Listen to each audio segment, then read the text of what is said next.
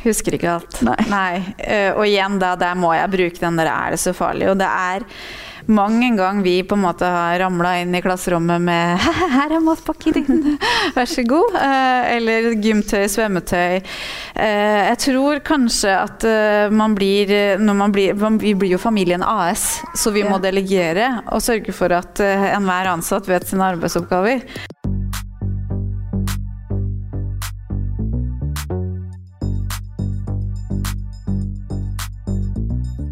Mitt navn er Mira Khan, og i dagens episode av Mamma jobber snakker jeg med Nina Moe Ruden. Dette er jo faktisk en episode som vi tok opp live hos Asker kultursenter i forbindelse med et arrangement som heter Den kulturelle barnevognen, som betyr at det var både mammaer og babyer til stede. Veldig hyggelig, det vil du høre. Nina er herlig ærlig om hverdagen, og ikke minst hvordan man skal få dagen til å gå rundt med 6 barn uten å bli for stresset. Og så synes jeg også hun er veldig ærlig og fin, som forteller om hvor viktig jobben er for henne, og at hun faktisk iblant har dårlig samvittighet fordi hun har mer lyst til å jobbe enn å være sammen med barna. Og så spør jeg selvfølgelig om hvordan man egentlig får alenetid når man har 6 barn. God lytt! Velkommen alle sammen! Veldig hyggelig at dere kommer på live-podcast. Dette er min første live-podcast, og Ninas første live-podcast gjesteopptreden. Og podcast generelt, ja. Ja, mitt navn er Mira Khan, og jeg driver podcasten Mamma jobber, som jeg startet for ca. et år siden, fordi da hadde jeg fått 1 barn, og så hadde jeg fått et barn til, og så er jeg veldig glad i jobben min, og så tenkte jeg, hvordan i alle dager skal det her gå rundt og opp uten at jeg skiller meg og blir gal i hodet? Og så ser jeg alle disse kvinnene rundt meg da, som tilsynelatende har jobb og barn og fikser det. Og så tenkte jeg sånn, ok, jeg må snakke med de. Løper de også rundt på kjøkkenet med en brødskive i hånden? Villig i blikket, eller liksom, hvordan er det hjemme hos folk? Så det er bare å lytte seg gjennom hvis dere føler at det er litt tungt og ikke går helt rundt, for det gir motivasjon. Så da er det egentlig bare å ønske velkommen. Hei Nina, velkommen til podcast på Asker kultursenter. Kan ikke du fortelle litt om deg selv? Hvor mange barn har du? Hvor bor du? Hvem bor du med?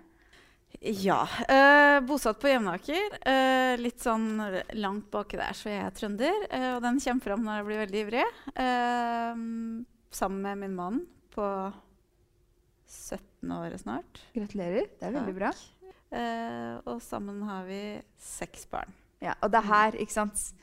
Hvor jeg bare får et tonn med spørsmål som jeg gleder meg til å spørre Nina om i dag, for jeg strever jo med 2. Så ja. Og så jobbmessig så driver du jo med ganske mange ting. Du har jo vanlig butikk, sånn som man går inn i liksom som en butikk. Ja, en butikk, en ekte butikk. Og så har du en nettbutikk. Ja. Og så har du en kjempestor blogg. Ja.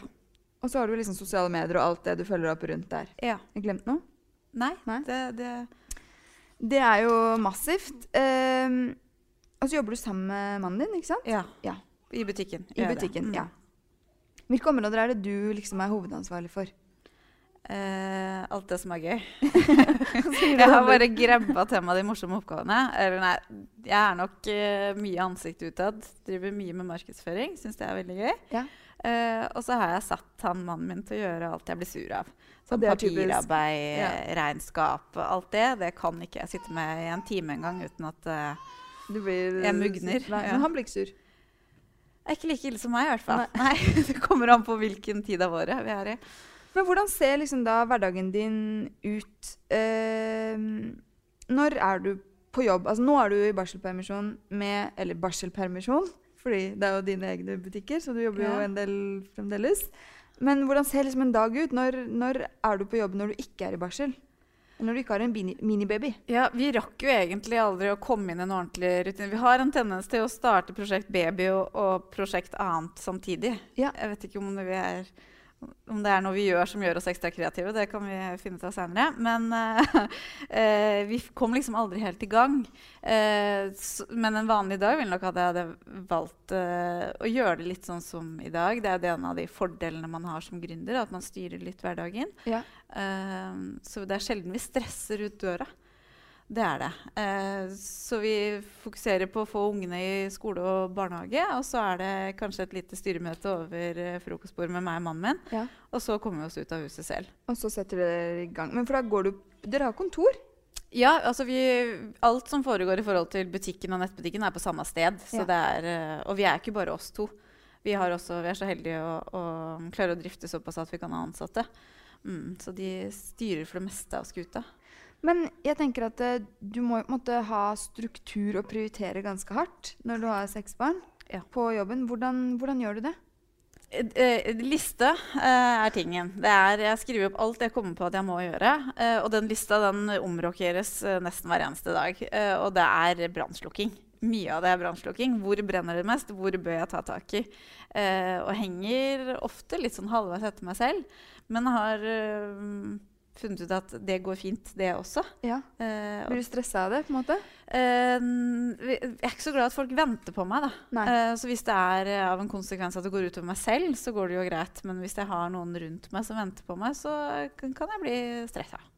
Men bruker du noen spesielle verktøy da når du lager lister? Skriver du på papir, eller har du en kjempesmart app? Eller? Jeg er veldig glad i papir. Ja, så du skriver faktisk på papir? Ja.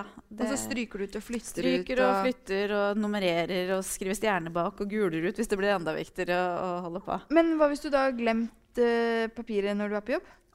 Da har jeg glemt det. Ja, og da ordner det seg. Mitt motto er jo, er det så farlig? Det har jeg funnet ut at det må jeg ha, for det er sjelden ting er så innmari farlig. Ja. Og det er ofte ting kan... Det hadde vært krise hvis jeg ikke møtte opp her, for eksempel. Det hadde blitt litt kjedelig. Ja. Så det hadde vært litt farlig. Men mye annet er ikke så farlig. Nei, det er veldig sant. Jeg har hørt det før. Prøver å huske på det. Synes det er veldig vanskelig. Men det er jo ikke så farlig. Nei. Og hva er det verste som kan skje? Ja. Og så har jeg akkurat lært at det er utpusten som roer deg ned. Så hett tips til alle. Det er ikke den der innpusten. Det er utpusten som er bremsen. Så jeg øver nå på å puste ut. Og så skal jeg tenke, er det så farlig? Når du driver selv, så er du på en måte ansvarlig for egen inntekt. Du er ansvarlig for at ting skal gå rundt. Hvordan er det i hverdagen? Det er jo selvfølgelig en ekstra ballast som ligger på skuldrene. Altså det er jo et enormt ansvar, kanskje aller mest fordi vi også har dratt med oss andre mennesker inn i prosjektene våre.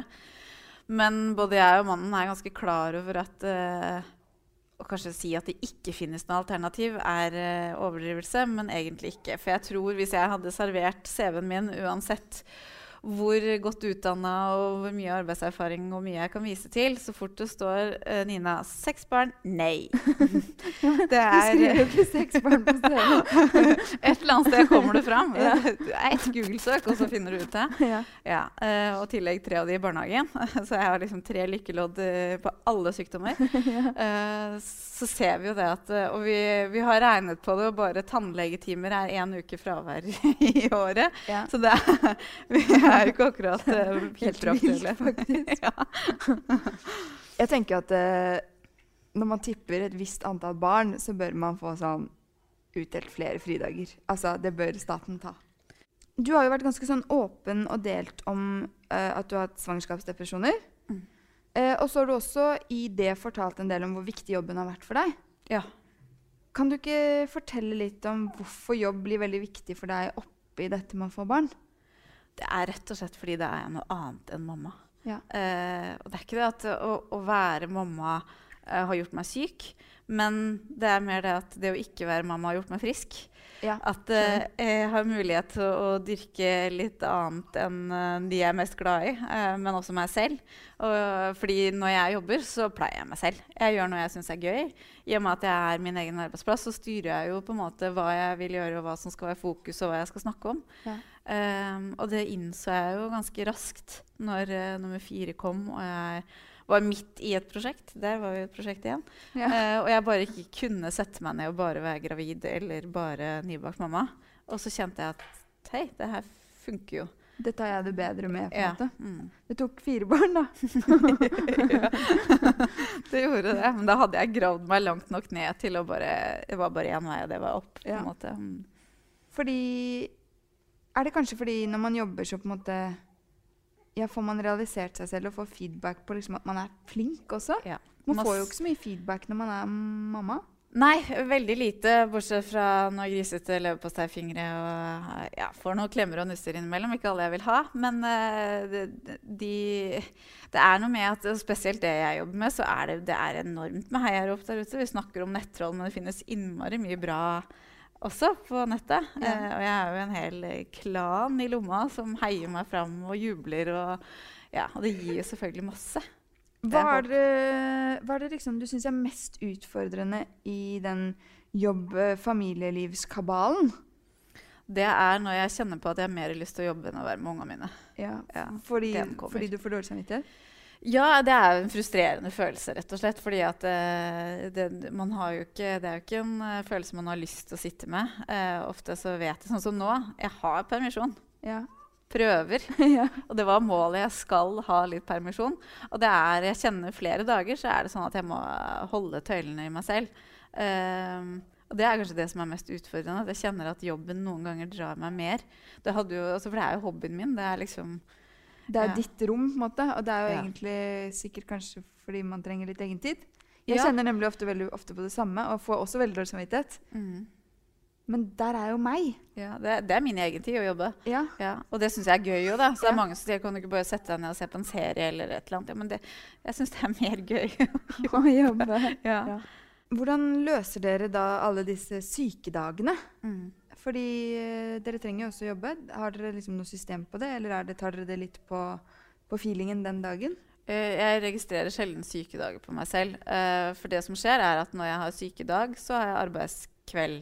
Ja, ikke sant? Så da, natt, Men det du som pleier å være hjemme, eller?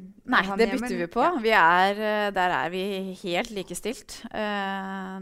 Det enten meg eller han, og sånn som nå, når vi har 3 så små, hvis det kommer hjem en syk fra barnehagen, så det ofte begge to hjemme. Ja. Opplever du at du på en måte har noe dårlig samvittighet? Du snakket jo litt om at du ofte har mer lyst til å jobbe enn å være sammen med barna. Eller ikke ofte, men at du iblant blir vel riktigere. Det noen andre ting du får dårlig samvittighet for? Du har jo... Ja, jeg tror at jeg ikke har så veldig mye rom til dårlig samvittighet, faktisk. At jeg har ikke tid til å ha det. Nei, det skjer så mye hele tiden. Det skjer så mye hele tiden. Men jeg kjenner jo fryktelig på at jeg ikke får vært alle steder samtidig. At jeg ofte står i situasjoner hvor jeg må velge. Jeg har en konsert eller en kunstframvisning til hun som går på kulturskolen, samtidig som han på 8 har en kamp. Og så han minstemann hjemmesyk og vil aller helst være med meg, og ikke mannen som har lyst til å være med på kamp. Altså, da begynner vi. Og da vet jeg ikke helt hvor jeg skal Hvordan være. Velger du da? Da det dialog. Da må jeg snakke og nærmest på en måte peile meg frem til hvilket barn som du trenger meg mest. Det litt hvor det brenner mest. Og det jo ikke så lett å huske når du har sex, sånn, hvem var jeg hos sist, hvor mange ganger. Du må nesten egentlig ha sånn skjema. Den har jeg kuttet ut. Og det finnes ikke noe som heter urettferdig i vår familie. Jeg hører ofte sånn, og det tror jeg litt sånn tobarnsgreie igjen, da, hvis du har kjøpt noe til han, så må du også ha med en liten ting til hun. Det kan ikke jeg drive med. Og om på en måte en får 2 ting på rappen, eller om jeg blir med på 2 kamper og hopper over kunstforestillingen, eller altså, det jevner seg ut til syvende og sist. Men skjønner de det liksom etter hvert? For jeg jo klassisk 2-barn og holder på med den der. Ja, du fikk den, og den fikk... Altså, ja, det jo en telling som veldig vanskelig å holde styr på. Og så jo enebarn, så jeg har jo ikke noen referansepunkter selv på, det egentlig urettferdig? Blir man skadet for livet, på en måte? Jeg håper og tror og ser for øvrig hos mine barn at det noe de lærer etter hvert. Han på 3? Nei. Alt mitt, og jeg også, og når det min tur, og det verdens undergang når andre barn har bursdag. Det jo morsomt når du da har 5 søsken. Så han går nedenom hjem, for der også har vi gitt klar beskjed til besteforeldre ikke ha med gave til de andre barna tenk deg det da, sant? 6 bursdager i året, og så ingen av de har bursdag samtidig, og det liksom, Det 36 gaver. Yes, og skal da komme, liksom, det går jo ikke. Men etter hvert, jeg ser jo på de eldste barna, så det slutter da, rundt sånn 5-6 års alder. Ja, de skjønner det. Så skjønner de at min tur kommer også. Jeg får også nye sko, eller får lov til å være med på en tur, eller Det går rundt. Kanskje jeg skal innføre det, skal bli litt strengere, for det veldig slitsomt å holde på med det der likhetsgreiene. Og verden verden jo ikke rettferdig. Nei. Bare lær det først som sist.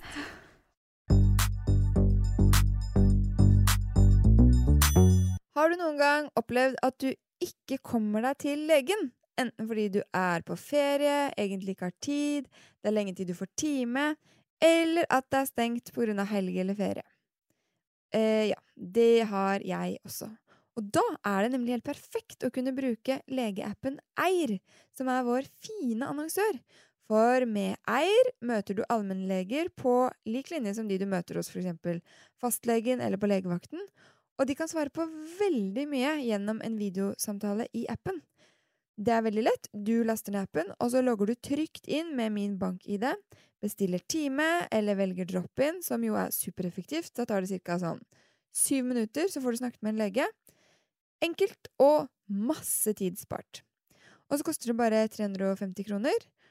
Og husk at du får 20% rabatt på første legebesøk gjennom Eir med rabattkoden Mamma jobber. Så etter at du har hørt ferdig denne episoden, så må du laste ned appen, legge den på forsiden av mobilen, og så du klar til nestemann blir syk.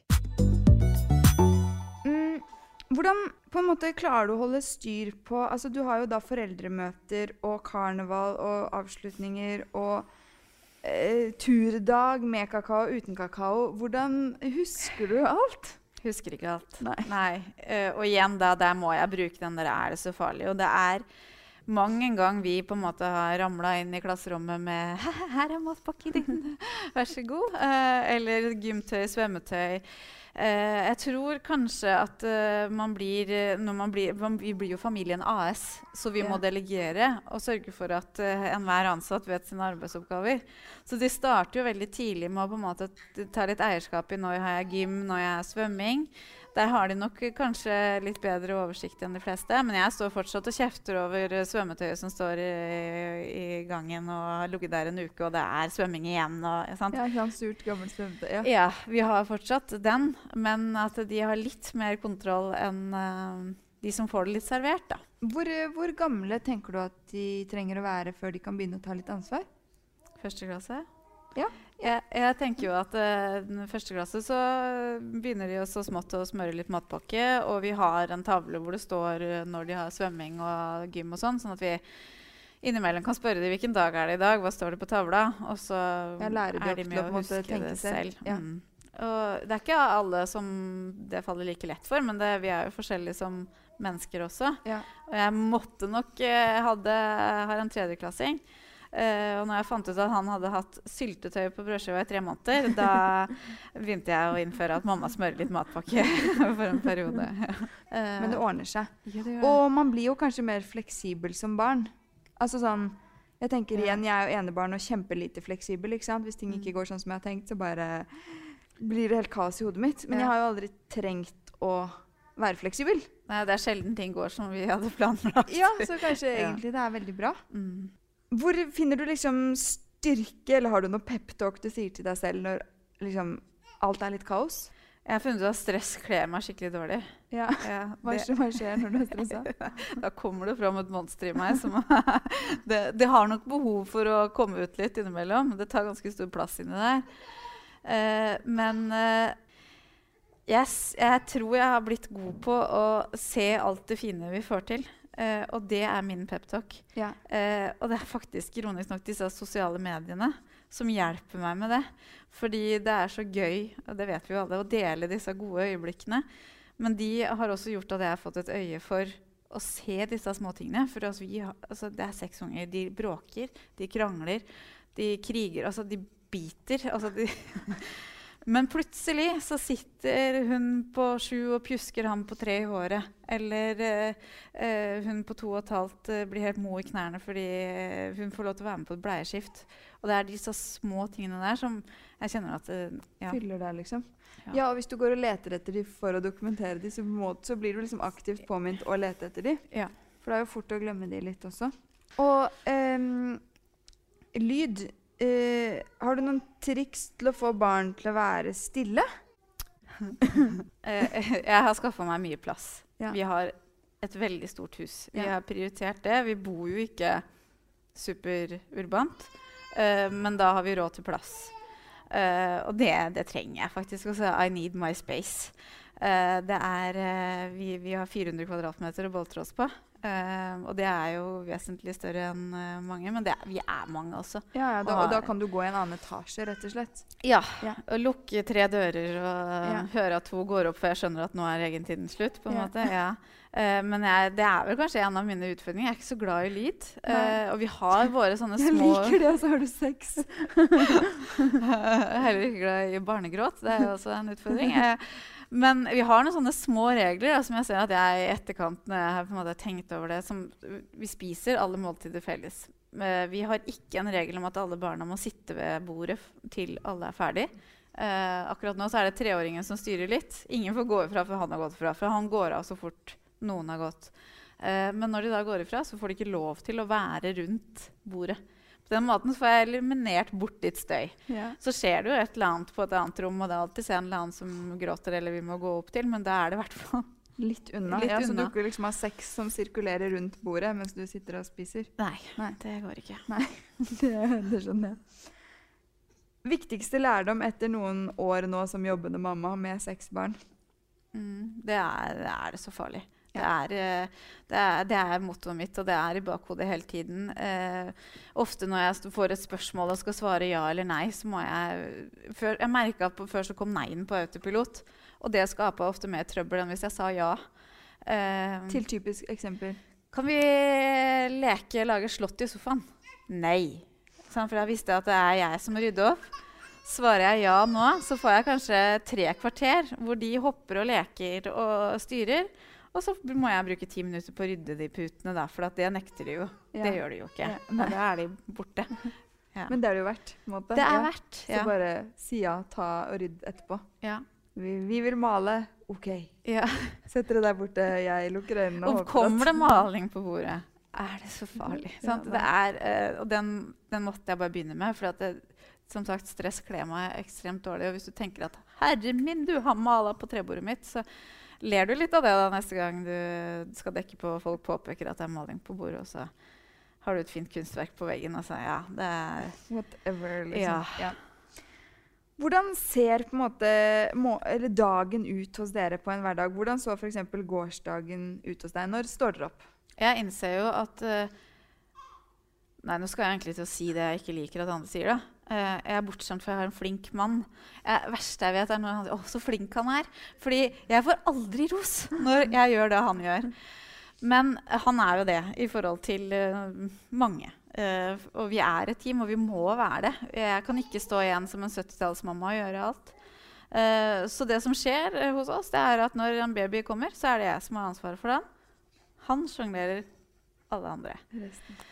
Og det nok ganske tøff oppgave nå, i og med at det 2 såpass små også. Men hva aldersspennet på barna? Minstemann, han 2,5 måneder. Ja. Og så det Oda som blir 2 i mai. Og så det en på 3. Nå må jeg tenke meg om. Så det en på 7, en på 8 og en på 12. Ja. Ja. Så spesielt den nedre halvdel en utfordring. Det sånn, den kombinasjonen vil ikke jeg ha alene en gang. For det kjenner jeg at det tør jeg ikke. Det underbemannet barnehage. Så det gjør vi sjelden. Men en typisk morgen at eller vi kan egentlig starte på natta, fordi jeg har babyen, og det bare jeg. Han skal ikke våkne på grunn av han. Så mange har lurt på hvorfor det ligger madrass i stua. Og det da fordi mannen sover på stua. Så det ikke noe fare om flere på en stund. Og jeg og minstemann deler dobbeltsenga. Og han ganske urolig, så vi da ligger og sover så lenge som mulig. Så rundt 6:30 så hører jeg at huset begynner å våkne. Og da ligger jeg og kniper øya hardt sammen og later som jeg sover. Og så fikser han, får ut skolebarna. Men da liksom går alle 5 inn på badet samtidig? Nei. Han skifter de 2 som må skiftes på tur og orden. Ja. Han 3-åringen har akkurat fått på vanlig seng. Han har vært i sprinkelseng, og konsekvensen av det at han ikke skjønner at han kan gå ut av sin vanlige seng. Så han sitter tålmodig og venter til pappa kommer og henter. Da. Perfekt. Ja, veldig kjekt. Og så de 3 andre jo skolebarn. Og de steller seg selv. Ja, for da går de på badet selv, tisser, finner klær. Vi gjør det de skal når de har blitt skolebarn. De finner klærne selv også. Ja. Og da må jeg tenke, det så farlig? Når jeg da ser snurten av hun på 7 i strutteskjørt og pysj-tights og My Little Pony-genser, på en måte. Ja. Hun jo veldig fornøyd. Og så innimellom så må jeg liksom huke tak og bare hallo. Nei, men det er veldig sjelden. Ja, for hvis du skulle bestemt for alle skulle ha på seg, da hadde du brukt på en måte en time i krangel på det. Ja, og mye i forhold til forarbeid og sånn. Ja. Så det ser jeg, det er ikke noe vits, og hun finner jo klærne selv, og spør om det er kaldt eller ikke, så dette ordner seg. Nå merker jeg mer at jeg må be hun på 12 snart begynne å kle på seg, for det er liksom, er det klær? Det er en annen utfordring. Og så hører jeg at det en etter en smeller døra etter seg og går ut, skolebarna. Så når jeg da hører at mannen er nede i barnehagen med de 2 nede i gangen med barnehagebarna, da tusler jeg ut. Men har dere sånn supersystem i gangen? Jeg bare ser for meg at hvis jeg kommer ned og så skal jeg ut med 4 barn, det er jo 4 sko, 4 votter, 4. Altså. Vi har ikke et supersystem i gangen, men vi har kolonnekjøring. Det er maks 2 ned i gangen samtidig. Hvis ikke, om stress kler meg dårlig, så kler det mannen enda dårligere. Og hvis han har mer enn 2 å holde styr på i gangen, for vi har liten gang i huset dessverre, da blir det styr. Så vi har, det er litt sånn, Mathilde, har du gått nå? Ja, da er det neste mann, på en måte. Men står de da utenfor og venter, de andre da? Nei, for de skal på en måte til hvert sitt. Ja, da sluses de av gårde. Og så er det ikke så langt til dit de skal. Nei. Så, for da går skolebarna først, ikke sant? Ja, for de kan gå selv, jeg skjønner. Så det er alderssystemslusing. Yes. Det er veldig... Jeg skulle gjerne vært flue på veggen en morgen. Jeg vet ikke. Det var veldig gøy. Men det er ekstremt deilig da, kjenner jeg, å kunne tusle ut når det har blitt sånn relativt stille. Alt greit, det er jo han vi egentlig burde høre på. Ja, han fortjener en ekstra applaus. Men da smører han 12 brødskiver? Nei, barnehagebarna smører selv. Nei, skolebarna smører selv. De smører selv, så da er vi nede i 6 da. Ja, det er ikke så ille. Ja. Men du må jo ha alt dette brød? Ja, det går 1 brød om dagen. Ja. Og der så er jeg sånn kjip mamma da, men det er litt sånn økonomi og alt. Det er liksom, hvis du kommer til kveldsmat og spør om du kan ta sånn brødskive, det er sånn, har du spist brød før i dag? Så hvis det har vært brød til frokost og lunsj, da må du finne på noe annet. Da er det knekkebrød eller havregryn eller et eller annet. Ja. Har du noen gang tenkt at det blir en lang biltur? Det har jeg også, men ikke nå lenger, for nå har jeg jo lydbok! Vår lydbokannonsør Storytel har tusenvis av lydbøker som bare ligger klare for å lyttes til. Og det er jo ingen hemmelighet at jeg gjerne hører på Harry Potter på full guffe i bilen, men det er jo også utrolig deilig å bare plassere barna med hvert sitt headset med egen lydbok, for så å høre på akkurat det jeg selv vil av lydbok. Og med familieabo til Storytel så kan nemlig flere høre på forskjellige lydbøker samtidig. Helt perfekt i bilen, eller på flyet, eller på båten. Eller, hva det skulle være av reisefremkomstmiddel egentlig. Har du ikke internett der du skal, så er det bare å laste ned lydboken til offline-modus, og så kan du høre på bøker. Husk at du får 30 dagers gratis lytt som ny Storytel-kunde om du går inn på storytel.no/mammajobber. God lytt, uansett hvor du skulle være. Ikke sant. Og så spiser dere frokost sammen, men da kan de sitte så lenge de vil. Er det TV og sånn om morgenen, eller leker de rundt? Ja, eller? Nei, det er litt sånn, vi bruker TV som barnevakt. Ja. Så når vi på en måte ikke ønsker den der virvelvinden, så er det sånn, du der, og så gjøres det som gjøres må. Men det er jo alltid en konsekvens av det også. Noen på 3 år synes jo det er helt grusomt hvis han er midt i en episode med et eller annet. Og så må gå. Da må man på en måte ta den kampen også. Så det er ikke bare bra det heller, liksom. Nei. Ok, og så er alle rundt omkring, og så kommer de hjem, og da kommer dere hjem, og da lager dere middag. Ja. Typisk middag, uten å skryte. Middag er et helsike. Er det lov å si det? Ja. For jeg har, ikke ennå, men akkurat nå så er jeg 7 ulike sett med smaksløker rundt det bordet. Ja. Og det er kryss i taket og full jubel hvis jeg nailer at alle spiser i hvert fall 2 gafler med middag. På en måte. Men jeg har funnet ut at barn har ekstremt liten terskel mellom... Altså det finnes ikke 3 hold. For meg så er det like godt, liker ikke fullt så godt, liker ikke. Ja. Men den i midten der har ikke barn. Nei, de har liker ikke eller liker. veldig godt. Ja, det er sant, faktisk. Så jeg har et kjipt Liker denne uka, liker ikke neste uke. Nei, og jeg likte i går, ikke i dag. Alt funker med ketchup. Altså det er sånne merkelige regler. Men det jeg har funnet ut, er at det må være et kjipt alternativ. Så det er knekkebrød. Ja, så ikke det blir liksom en premie. Så hvis man kanskje funnet ut at det heller litt mer mot liker, så tar det kanskje et par gafler da, hver gang, og så blir det flere og flere. Men hva lager du typisk til middag? Det er alltid fra spagetti til pølser til... Jeg er ikke noe gourmetkokk. Jeg er glad i å lage mat, men det har jeg egentlig sjelden tid til, så det er mye enkle løsninger. Min far er El Toro, som man kaller det. Og jeg lærer mye triks av han. Jeg har ikke noe allergier mot å bruke halvveis løsninger. Men problemet for oss er jo at det ofte blir mye dyrere. Fordi vi er mange som skal mettes. Og halvfabrikater koster ofte mer penger da, enn hvis man tar seg tid til å gjøre ting selv. Men når cirka spiser dere? 5. Fast tid? Prøver, Og da etter maten, hva gjør dere da? Da er vi med ungene. Da sitter vi. Vi har funnet ut at det magiske for vi har jo ofte mye vi skal snakke om. Der sitter på gulvet. For da kan dere snakke, og de holder på med ting. Vi kjører litt tog innimellom, og så får vi snakket litt. Men jeg kjenner at etter jobb så er jeg ganske sånn sliten i hodet. Og da er jo barna litt slitne også, og litt sånn støyete.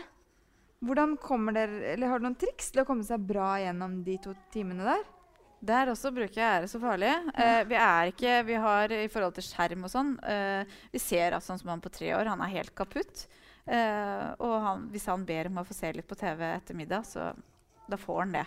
Og så ser vi jo ofte at hvis vi begynner med et eller annet som interesserer han på gulvet, så kommer han. Og da er jeg ganske kjapp på å skru av den TV-en. For det tror jeg er det største problemet, at den står på sånn i bakgrunn, så blir det gående fram og tilbake mellom skjerm og lek. Det er vel kanskje der vi er mest bevisst på, at vi skiller at hvis det ikke er noen som ser på, så skrus den av.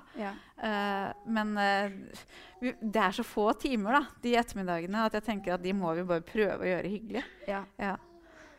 Og klarer dere da å på en måte ikke snakke jobb, eller prøver dere å snakke jobb mens barna snakker med dere? Vi snakker mye jobb, og det er liksom vår greie. Det eneste vi har å snakke om akkurat nå. Så vi snakker mye jobb over barna mens vi... Men får dere fullført setningen? Nei. Større sjanse for det hvis vi sitter på gulvet. For da tenker de at dere er sammen med dem. Og så merker vi kommer til et nivå ofte hvor nei, nå går det faktisk ikke. Nå må vi ta det senere. Og så er det jo legging, og da har du jo også sex som skal legges. Når begynner dere, og hvordan er liksom, har alle sitt rituale? Er det samme rituale? Hvordan holder du på med legging i 3 timer, liksom? Det har jeg tenkt mange ganger på hvordan det var. Hvordan vi på ett barn var 2 om alt. Han satt og så på når jeg amma. Vi var 2 og skiftet bleie. Vi sang i kor når hun skulle så. Altså det var... og så fant vi ut når vi var 2 at det var lurt å dele oss. Og så har vi begynt å gjøre ting i litt sånn kollektivt. Vi leser når barna ber om det. Det er ikke noe som vi har som en fast rituale, men da leser vi ofte mens de spiser kveldsmat. Rundt bordet. Rundt bordet. For da får vi lest det flere samtidig. Ja, for det er jo kveldsmaten før leggingen, selvfølgelig. Vi pleier å spise kveldsmat da.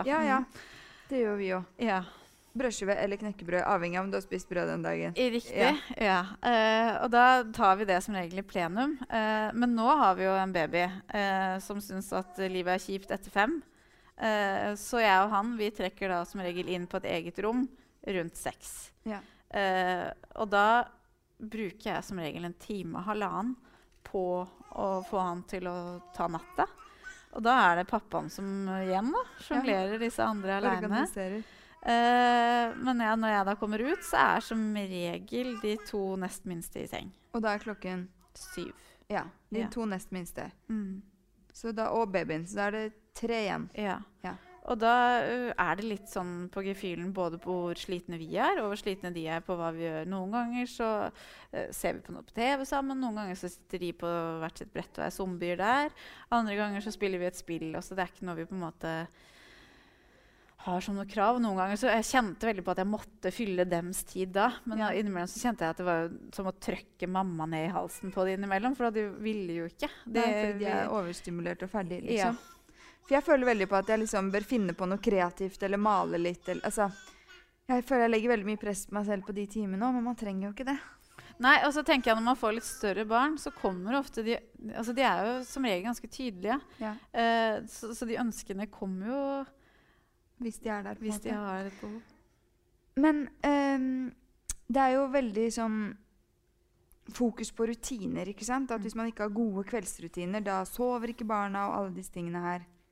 Men du har jo da litt sånn fleksrutiner, og de sover jo. Jeg var jo heldig overbevist om at dette med rutiner var oppskriften vår da. For vi har alltid utfordringer frem til det første leveåret, hvor de krever en del ved legging, og så er det et eller annet som skjer, har jeg funnet ut nå.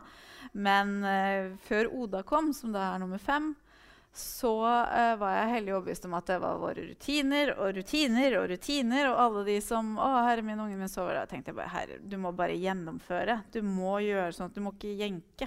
Så kom Oda. Og jeg kjente at det var, herre min, hva er det jeg har drevet med?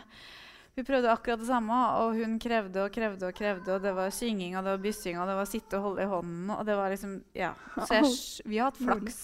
Rett og slett er en flaks. Men vi har mye strev det første året, hvor de ikke helt skjønner at det er kult å sove. Ja. Men det vi ikke jenker på, det er tiden de skal legge seg. Klokkeslettet, liksom. Klokkeslettet er der, for det ser vi har en innvirkning. Fordi våre barn, de våkner til samme tidspunkt, uansett om vi drøyer det 3 timer. Og da er de bedre å få de i seng. Temmelig sure. Altså da blir det bare verre og verre. Ja. Så selv om vi har ferie, eller helligdager eller helger, så går de, i hvert fall de minste, i seng. Men det er på en måte ingen som blir veldig urolig av at de ikke får liksom den der tannbørste, pysj, bok, sang, altså den der de får jo den rutinen de er vant med. Ja. Og alle får tannpuss. Ja. Det må man jo. Og vi skifter bleie og alt det der, og de får den der lille egentiden på badet. Og så har de fått fullt fokus rundt, for vi er glade i disse fellesmåltidene da. Ja, og da er vi jo veldig til stede. Da er det ikke noen mobiler sånn halvveis på, og da er vi veldig til stede. Det er veldig hyggelig å lese bok og spise kveldsmat. Det er kjempehyggelig. Eller lydbok er også. Eller lydbok, ja. Hvis du ser. Elsker lydbok. Da er det jo stille. Ja. Altså, fra de er 3, cirka. Ja. Lydbok. Altså, ja, magisk.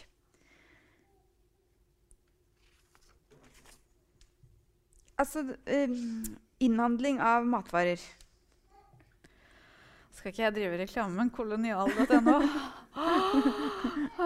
Vi bodde jo ordentlig på bygda en periode, og da prøvde jeg å bruke denne halvveis sosial medie-status-kjendis-greia mi med å få de til å levere opp dit. Det funket ikke. Så vi flyttet til dit. Neida, jeg gjorde ikke det. Nesten. Men nesten så jeg gråt en skvett når jeg fant ut at vi kunne få matvarer levert på døren. Ja, fordi det må jo være helt sinnssykt mange poser dere trenger i uka. Det er en ganske heftig ukeshandling. Det er det også, for jeg prøver å få til det da. Ja, en gang i uka. Ja. For er det noe som gjør meg grinte, så er det liksom 2 grinte unger under armen og butikk, og du vet ikke hva du skal ha til middag og alt det der. Vi er nok ikke alltid like flinke til å følge den middagsplanen, for livet skjer jo. Ja. Men jeg har alltid noen middager i kjøleskapet, og alltid en sånn nødmiddag. Pølser eller en pizzabunn eller et eller annet som ligger klart. Ja. Sånn at jeg kan gjøre noe som går superkjapt. Hvis det trengs nødmiddag, ja, det er veldig lurt. Ja, og det er ofte de middagene har lang holdbarhetstid, så det kan ligge der en stund. Ja. Eller så er det ikke så krise om det blir brødskive til middag heller. Nei, det er sant. Det er veldig sant. Ja. For er det så farlig? Ja. Nei, det er ikke det. Ok, så har dere på en måte, på søndager har dere en ukesplanlegging da? Ja, jeg prøver å ha det. For liksom alt som skjer denne uka? Ja, jeg prøver å ha oversikt, gå gjennom i mitt barsel, ammetåk, lite søvnhode, og se om er det et eller annet jeg kan ha glemt. Sjekker alltid meldingene som jeg har fått, for dette handler jo mye om jobb. Leverandørene som sender SMS om at jeg kommer på besøk. Og så skriver jeg ned det på papir. Ja. Det er en grunn til at jeg laget meg en egen kalenderbok. Ja, det er veldig sant. Så fikk jeg den akkurat som jeg ville ha den. Og så gjør jeg også ukeshandlinger på nett. Klikk, klikk, klikk. Ferdig. Og så kommer det dagen etter. Jeg kom på at jeg helt glemte å liksom si hva nettbutikken din heter, og butikken din, og det må du jo fortelle. Det er jo veldig fine navn. Ja, det er Kos med kidsa. Ja, Ja. og det er en barnebutikk med barneting og litt kreative ting. Ja, vi er en ganske merkelig miks, men det går jo mye på Kos med kidsa. Jeg har hatt en sånn merkelig fetisj for barneutstyr siden før jeg fikk barn. Det er litt spesielt. Men jeg har alltid syntes fordi at det som jeg synes er gøy, er at bak enhver sånn duppeding så er det ganske desperate foreldre som har knekt en eller annen. Dette her må det finnes en løsning for. Ja. Men samtidig så er det produktet et symbol på at du er ikke alene med ditt problem. Nei, det er veldig sant. Og det er butikken vår, den bærer butikken vår mye preg av. Vi har selvfølgelig liksom de store tingene, men jeg synes det er spesielt gøy med disse problemløsende. Små hackene, liksom. Ja. Beste utstyrshacken. Jeg vet om. Ja. Det er uten tvil den sølvfrie snackkoppen jeg bare kan. Det er å kjøpe meg tid. Litt rosiner i den. Vær så god. Og så har jeg... kan de tømme og holde på, men det kommer ikke noe ut. Nei. Den har kjøpt meg mye tid. Har dere noe hjelp i hverdagen? Dere har kolonial. Har dere vaskehjelp eller besteforeldre som er mye innom, eller... Og nå skulle jeg ønske jeg kunne svare ja. Der er vi dessverre ikke velsignet. Der vi er vant til å klare oss selv også, da. Så det er på en måte ikke noe som har oppstått i senere tid. Det har egentlig vært der hele tiden. Og så tror jeg nok at hvis du også med 2 merker innimellom at barn avlaster barn, på en måte, at du får litt hjelp ved å produsere flere. Så vi har god hjelp innad. Vi har søsken som bidrar og hjelper oss når vi trenger. Men liksom vaske hus. Du har jo 400 kvadratmeter. Det er jo veldig mange kvadratmeter. Ja. Er det så farlig? Jeg er ikke redd for støv. Og jeg tenker at det finnes en grense mellom møkkete og uhygienisk. Neida. 12-åringen bidrar. Jeg er nok god på å delegere. Jeg har ikke tømt en oppvaskmaskin på hva jeg kan huske, fordi det gjør 12- og 8-åringen. Ja. Jeg fyller de tømmer. Når kan de begynne å få oppgaver?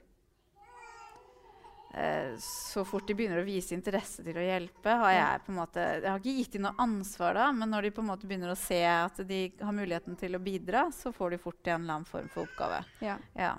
Så der også er det skolealder som er helt tydelig, hvor de kan få et eget ansvar da. Ellers så bidrar de jo, hjelper til. Ja. Og hvis de nekter, så venter du bare til de vil, på en måte? Det er jo ikke et spørsmål. Jeg spør de jo ikke. Nei. Veldig lurt. Det er bare, just do it. Ja, også noen ganger så er det kjipt. Det er ikke alltid han på 8 synes det er dritkult å tømme oppvaskmaskinen, men han gjør det. Det er ikke noe valg. Nei, det er kanskje kjipt. Men så, dere gjør faktisk alt, men får du på en måte... vasker alle huset samtidig, eller går alle ut, og så vasker du, eller hvordan gjør dere det? Jeg kan ikke vaske hele huset på en sånn typisk ha dere ut og kos dere, også, for det tar en dag. Så det er litt sånn, hun på 12 har ansvar for badet nede, jeg vasker over badene mens han ligger og gurgler på stellebordet, altså det er litt sånn skippertak igjen, hvor det brenner. Ja. Nå må det vaskes her. Ja, rett som det er, så dukker det opp en hybelkanin bak en dør, så skjønner jeg at her må det støvsuges. Så jeg har egentlig ikke noen gode rutiner på det. Og det er kanskje litt derfor jeg kjente at nå er det på tide at jeg kanskje puster litt mer ut og er litt mer hjemme med denne babyen og har mulighet til å ta i et tak de 20 minuttene han sover innimellom og få gjort litt rann. Men du må jo bli sliten. Ja. Hva gjør du når du blir sliten? Da gråter jeg på badet. Ja.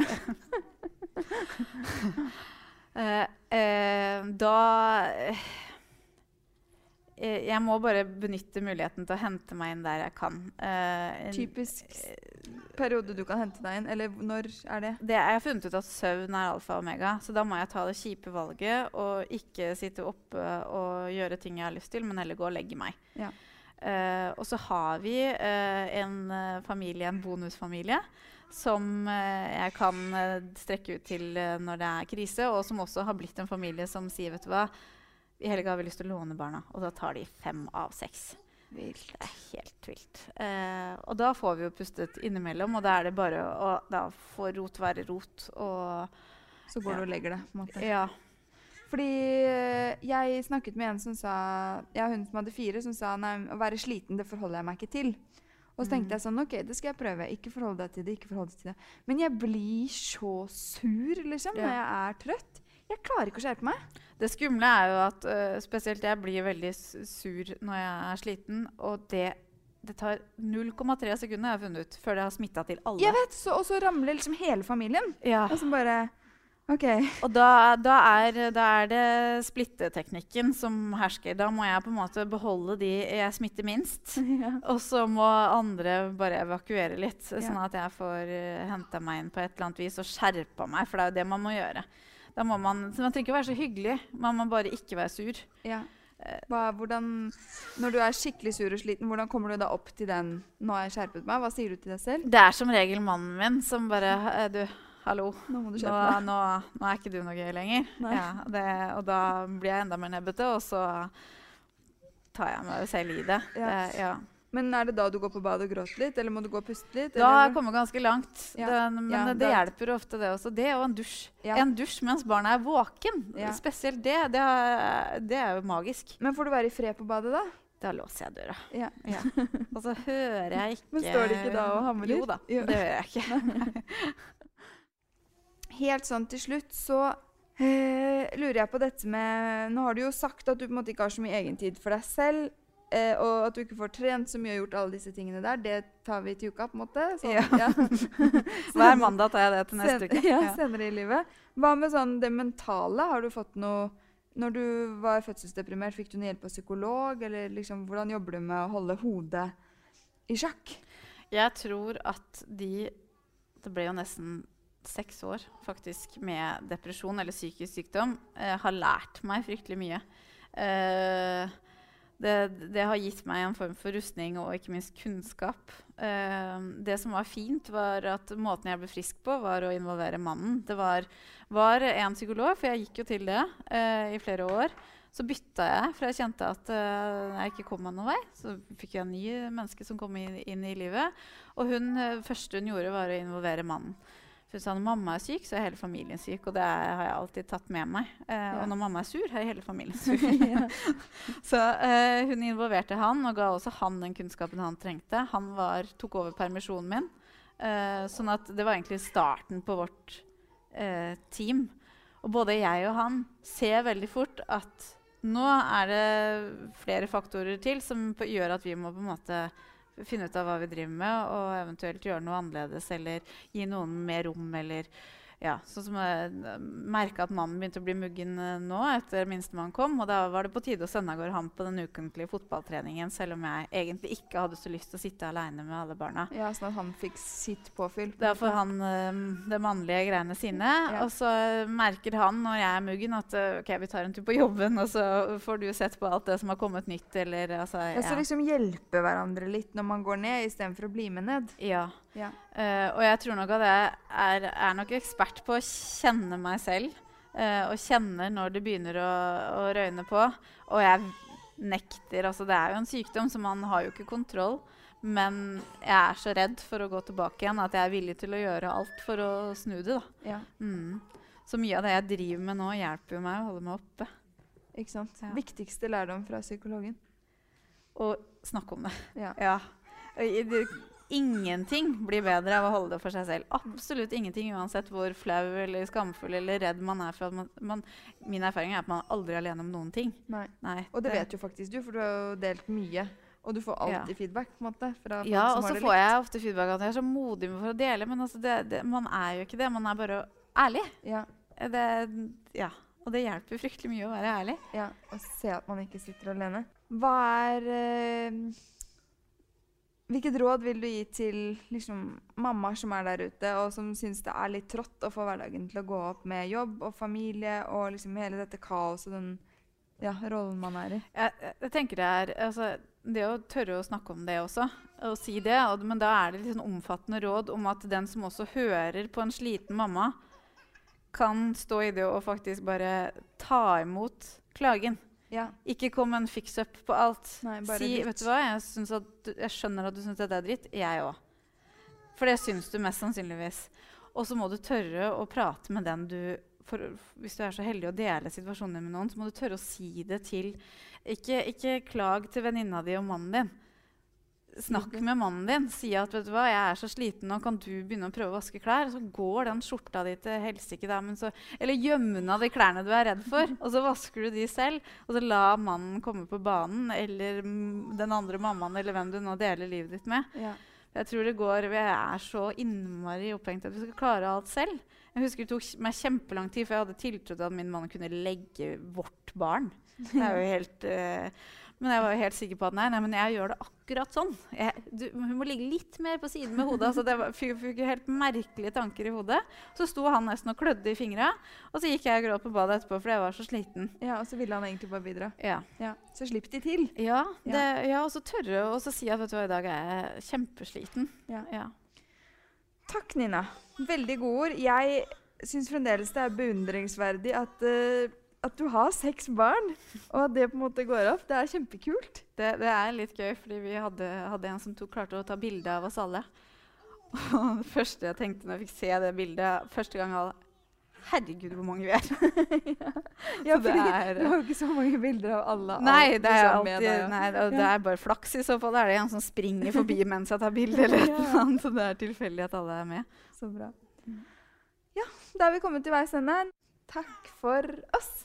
Hyggelig at dere kom. Takk for at du har hørt på Mamma jobber med meg, Mira Khan. Vil du gi meg tilbakemelding på episoden, eller komme med forslag til hvem jeg skal snakke med fremover, så gjør det kjempegjerne på Instagram Mamma jobber.